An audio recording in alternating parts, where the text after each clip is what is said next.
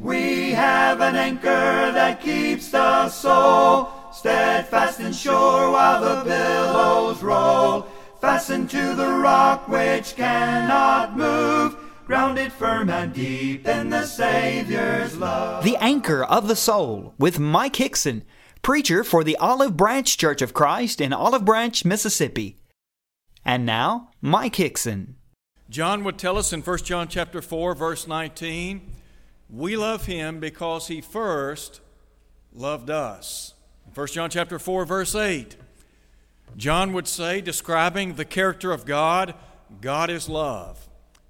God has demonstrated his love for us, and because of the great love that he has for us, what he desires is our love.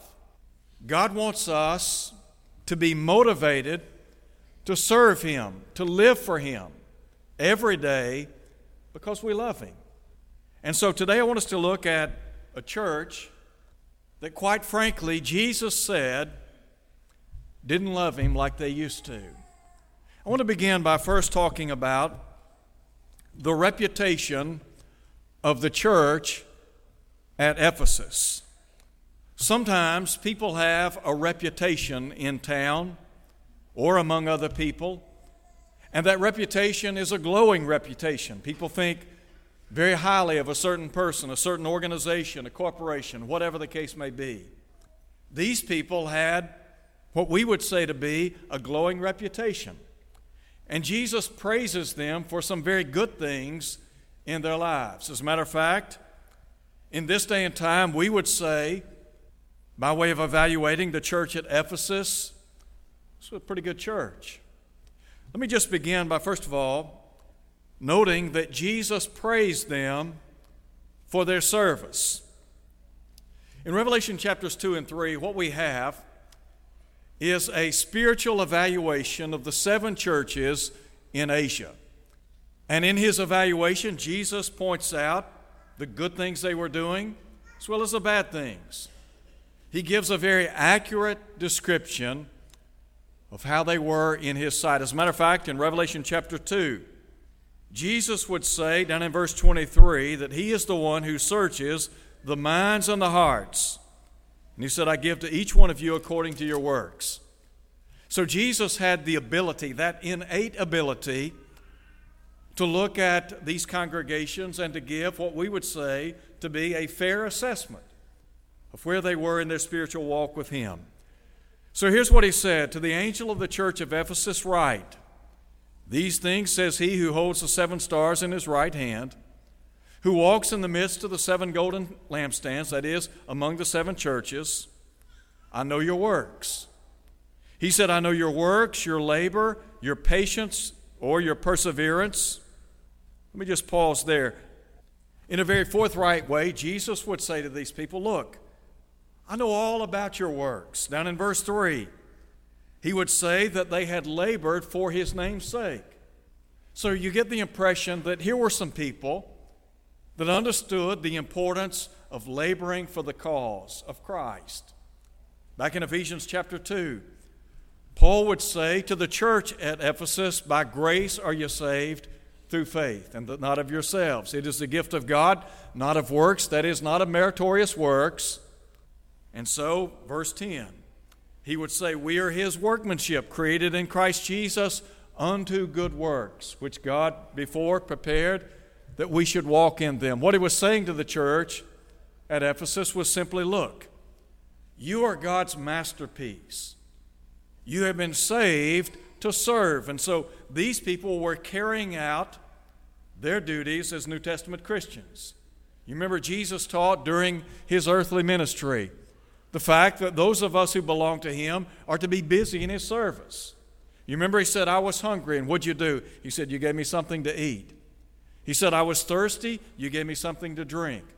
I was naked, and he said, you clothed me. I was a stranger, you took me in. I was sick, in prison, and you visited me. So here were some people that were trying to the best of their ability to labor for his cause. And then he praises them for their stand. And really they stood against 2 things. They stood against evil doctrines and evil deeds. Pick up with me again in verse 2. He said, I know your works, your labor, your patience, that you cannot bear, tolerate, or endure those who are evil. He said, you have tested or tried those who say they are apostles and are not, and have found them to be liars. Down in verse 6, he would say, but this you have, that you hate the deeds of the Nicolaitans, which I also hate. So here were some people that were intolerant of evil doctrines and evil deeds. Now, Paul had taught the church at Ephesus back in about AD 61 or 62 when he wrote his letter to them. And by the way, Paul had established the work at Ephesus during his third missionary tour back in the book of Acts. You can read about that. So here were some people that had been baptized into Christ, and they were trying to the best of their ability to serve Him. He said they had been the kind of people that had withstood that which we would describe as evil. In Ephesians chapter 5, verse 11, Paul would say, have no fellowship with the unfruitful works of darkness, but rather reprove them, that is, expose them, convict them of what they're doing wrong. In a day and time when a lot of folks will let evil deeds, evil doctrines pass, these people didn't do that. Matter of fact, they stood up. They stood against that.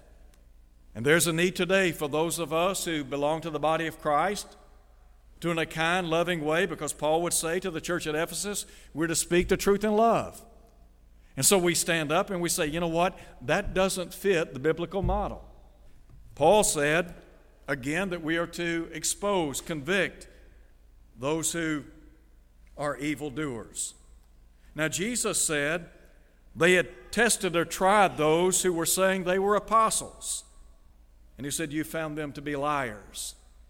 The apostles, those who functioned in this capacity, were special servants. They had been chosen by the Lord, hadn't they? They were to have been eyewitnesses of the Lord. A second characteristic, according to Paul in 2 Corinthians chapter 12, verse 12, they had the ability to perform the miraculous. He talked about the signs and miracles and wonders which they performed. And so these people had put them to the test. Paul would say, prove all things, hold fast that which is good. The litmus test by which they could ascertain whether or not somebody was telling the truth, God's Word. John, who wrote the Revelation, would say in 1 John chapter 4, verse 1, Beloved, believe not every spirit, but test the spirits, whether they are of God, because many false prophets have gone out into the world. And then there was a third thing for which the Lord praised them, and that is for their steadfastness.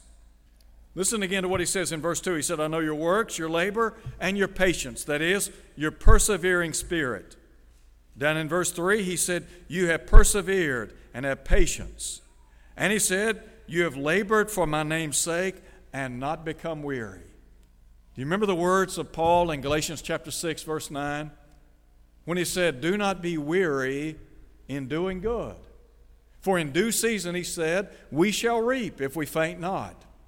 Here were some people that day in, day out, persevered. They tried to the best of their ability to stay with the work, to do what they could to advance the cause of Christ. So, really and truly, by way of reputation, they had a great reputation. But there's a second thing I want you to see, and this has to do with the reality of the church at Ephesus. The thing that strikes me about the Lord is that He is very candid, very honest, and very forthright. And the beauty of what the Lord is saying to the church at Ephesus is, look, I'm going to be honest in my evaluation. Sometimes we appreciate criticism. Sometimes we don't. I don't know of anybody that personally likes to be criticized. And there is positive criticism, there is negative criticism. Sometimes when we are criticized, it is in an effort to encourage us to do better, to maybe see where we're at fault so that we can get back in line. So here's what Jesus says. Look at verse 4. Nevertheless, he said, I have this against you, that you have left your first love. Really an interesting statement here. In light of their glowing reputation, Jesus is saying, look, you have a major, major flaw. There's something that is amiss in your Christian life. There are a couple of things I want to point out here. First, if you would, think about how this is a profound statement made by Jesus about them. Here's what he said, nevertheless, Jesus is saying, look, the problem that you have involves me. Now again, we think about Jesus, the Son of God. And in Revelation chapter 1, John talks about what Jesus has done for those of us who belong to the body of Christ. He said he's loved us, he's washed us from our sins. He has, as he would say in verse 18 of chapter 1, he holds the keys to the cemetery. One day he'll unlock those cemetery doors. And Jesus is saying to these people, look, you need to understand that there's a problem, and the problem exists between you and me. They had a profound problem. I can remember when I was a young fella growing up, and sometimes like a lot of young folks, I would have issues with other people from time to time, just natural, part of life. But I never did like having an issue with my dad. Never did like having a problem with him, because I understood the buck stopped with him. And if the case were to arise that I happened to be in trouble with him, I knew I got some real trouble. What Jesus is saying to these people is, look, we've got some major issues here. So first, they had what we would say a profound problem. But secondly, they had a personal problem. Listen to what he says again. Nevertheless, I have this against whom? Against you. I want you to think about this for a minute. Imagine sitting down face to face with Jesus. And as you begin talking to Jesus and as he is evaluating your spiritual life, he talks about some of the great things you've done. He talks about your service, how commendable your service is. He talks about your stand against that which is wrong and how good that is. He talks about the fact that you've been steadfast, that here you've been out persevering, enduring, doing your best. But he says, you need to understand, we've got a problem. We've got a real problem. It's not uncommon for corporations to have evaluations at the end of the year. And typically, a boss will sit down with his or her employee and they'll begin to go over their work for the past year. And they'll talk about the things that have been done good. They'll talk about the things that have not been so good, about areas where they need to improve. And it might be the case they'll say, look, in this area, just unsatisfactory. Well, Jesus is saying, look, first and foremost, you need to understand you have a profound problem, because the problem you have is with me. And secondly, you need to understand this is a personal problem. The Lord is saying, look, the problem exists between you and me. I'm not talking about your neighbor. I'm not talking about your co-worker. I'm not talking about your classmate. I'm talking about you individually. So you think about all the people that comprise the church at Ephesus. And here he is, he's talking about their glowing report, and then he says, look, I have this against you. They had a profound problem, they had a personal problem, and thirdly, they had a passion problem. Here's what he said. I have this against you, that you have left your first love. Here's what he's saying. You don't love me like you used to. One of the real dangers that exists sometimes in the context of marriage is that because both mates are not working earnestly to keep those fires going, as we say, the love begins to grow cold between two people. And before long, what happens? Before long, they have real trouble. And so Jesus is saying, look, your problem with me, it's a passion problem.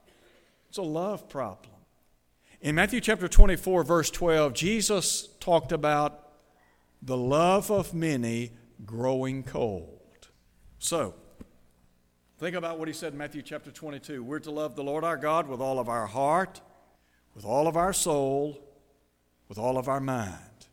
Let me just bring attention to what he says down in verse 5 very quickly. In talking about their remedy, he said, "Remember therefore from where you have fallen." That word fallen can be used for a flower that begins to fade. You can go to the store today and you can buy a beautiful bouquet of flowers, can't you? And those flowers are beautiful, they're radiant, they smell good, they look good, they add warmth and love to a room. But over time, what happens? Those flowers begin to wilt and fade. The petals begin to fall off. Those flowers are dying, aren't they? They're already dead because they've been cut from their source of life. For a while, they're beautiful. And what Jesus is saying here is this. Look, your love for me is not what it used to be. I think one of the toughest things to deal with in life is rejection. And there have been husbands and wives in days gone by that have said in a very frank and concise way, look, you don't love me like you used to. You remember when you got married? You remember how happy you were? What a joyful day it was? And how you thought your bride, your groom, was the best out there. But over time, something happened. Just don't love them anymore. It could be the fault of one person, could be the fault of both parties. But that love begins to fade. And when it does, it can be tough to rekindle. And Jesus is saying to these people, look, your love for me, not like it used to be. You don't love me like you used to. Now again, imagine sitting down with Jesus in a conference room. And you're sitting there and he's talking about all the great things you're doing, about your service, about your stand, about your steadfastness. And you're thinking, you know what? I'm a great person in his eyes. I am a good servant. He said, but you need to understand, I've got something against you. You don't love me like you used to. Is it possible for us sometimes to go through the mechanics of our worship and our service without love? You think it is? Do you remember, look at 1 Corinthians chapter 13 just very quickly. Listen to what Paul said about service without love. Though I speak with the tongues of men and of angels, but have not love, he said, I become as a sounding brass or a clanging cymbal. And though I have the gift of prophecy and understand all mysteries and all knowledge, and though I have all faith so that I could remove mountains but have not love, he said, it profits me nothing, or I am nothing. And though I bestow all my goods to feed the poor, and though I give my body to be burned but have not love, it profits me nothing. All he's saying is, look, if you are serving without love, it's empty. It's vain. In Hebrews chapter 6, the writer talked about their work and labor of love. Could I ask you a question? If the Lord were to sit down with you today and evaluate your spiritual life, would he say to you, you love me with all your heart, soul, and mind? I don't have any question about that. Or would he say, you know what? You don't love me like you used to. What are some earmarks of that? I don't read his word. I don't read it like I used to. The psalmist talked about how he meditated on the law of Jehovah day and night. In Psalm 119:97, he said, oh, how I love your law. Listen to him. It's my meditation all day. Do you love God? Do you love the Lord? Do you want to listen to what he has to say to you every day? Do you want to get a heart full of Scripture every day? What about your prayer life? Do you spend time praying to God on a regular basis, on a daily basis? The psalmist said, evening, morning, and noon will I pray and cry aloud. To think that we have the opportunity to commune with God through prayer, through the study of his word. And then we come together to worship. We come together to worship because we're in the presence of God, because it affords us the opportunity to bow in his presence, to express our love for him and to him. The psalmist said, "Oh, come, let us worship and bow down. Let us kneel before the Lord our Maker." God created us. He created us for His glory. He wants our worship and adoration, and if we really love Him, we'll give it to Him. There's a third thing I want you to see. It has to do with the remedy. First, the antidote. The beauty of looking at Revelation chapter 2 and reading about the church at Ephesus is the Lord gives them a prescription that'll get them back on track. Sometimes we get sick. We go to the doctor, and the doctor will tell us, look, here's what you need. You need to begin taking some antibiotics. If you'll take these for a period of 7 days, guess what? You'll be feeling good as new very soon. Here's Jesus. He's saying, you got a problem. You got a heart problem. A problem that has to do with your affection, your love for me. So here's what you need to do. Number one, remember. Remember, therefore, from where you have fallen. Go back as a child of God and think about the day that you were baptized into Christ. Do you remember your wedding day? Remember the day you got married? If you have been married, and if you are married, you'll never forget that day. You remember how beautiful the day was. You remember what your bride, your groom looked like. You remember how happy you were and how joyful you were. In Romans chapter 7, verse 4, Paul talks about how we have been married to Christ. When you were baptized into Christ, what you were saying is, I pledge my life to you. That's what you're saying. You're saying, everything I have, heart, soul, mind, everything belongs to you, Lord. Isn't that what you said when you got married? You said to your mate, you're mine, I'm yours. Till death do us part, richer for poor, sickness, health, good times, bad, whatever it may be, I'm here with you. Till death do we part. So first he's saying, look, you need to remember. Then there's a second part to the antidote. First, he said you need to remember. Secondly, he said you need to repent. Look, if you have a heart problem, here's the remedy. First, remember, do you remember what it was like to be a Christian that first day? You remember when you came up out of the baptistry and you were so happy and joyful to know that all your sins were washed away, that you had this clean start, this new lease on life? When Paul said, if any man be in Christ, he is a new creation. Let me tell you what, some people have lived so long in the gutter that when they came out of the gutter through obedience to the gospel, they were so grateful, so happy, so joyful, so emotionally tied to the Lord. They thought it'd never end. Unfortunately, sometimes that love begins to wane. And so we remember, but then we repent. Sometimes we need to repent of the fact that we just don't love the Lord like we used to. Well, how do I know if I don't love Him like I used to? Because I don't read His Word, because I don't pray, because I don't worship, because I'm not doing anything for His cause. I'm just warming a pew, a bench. So I need to repent. And Jesus is saying, look, if you'll turn back to me, then I'll restore your fellowship. So he said, repent and do the first works, or else I will come to you.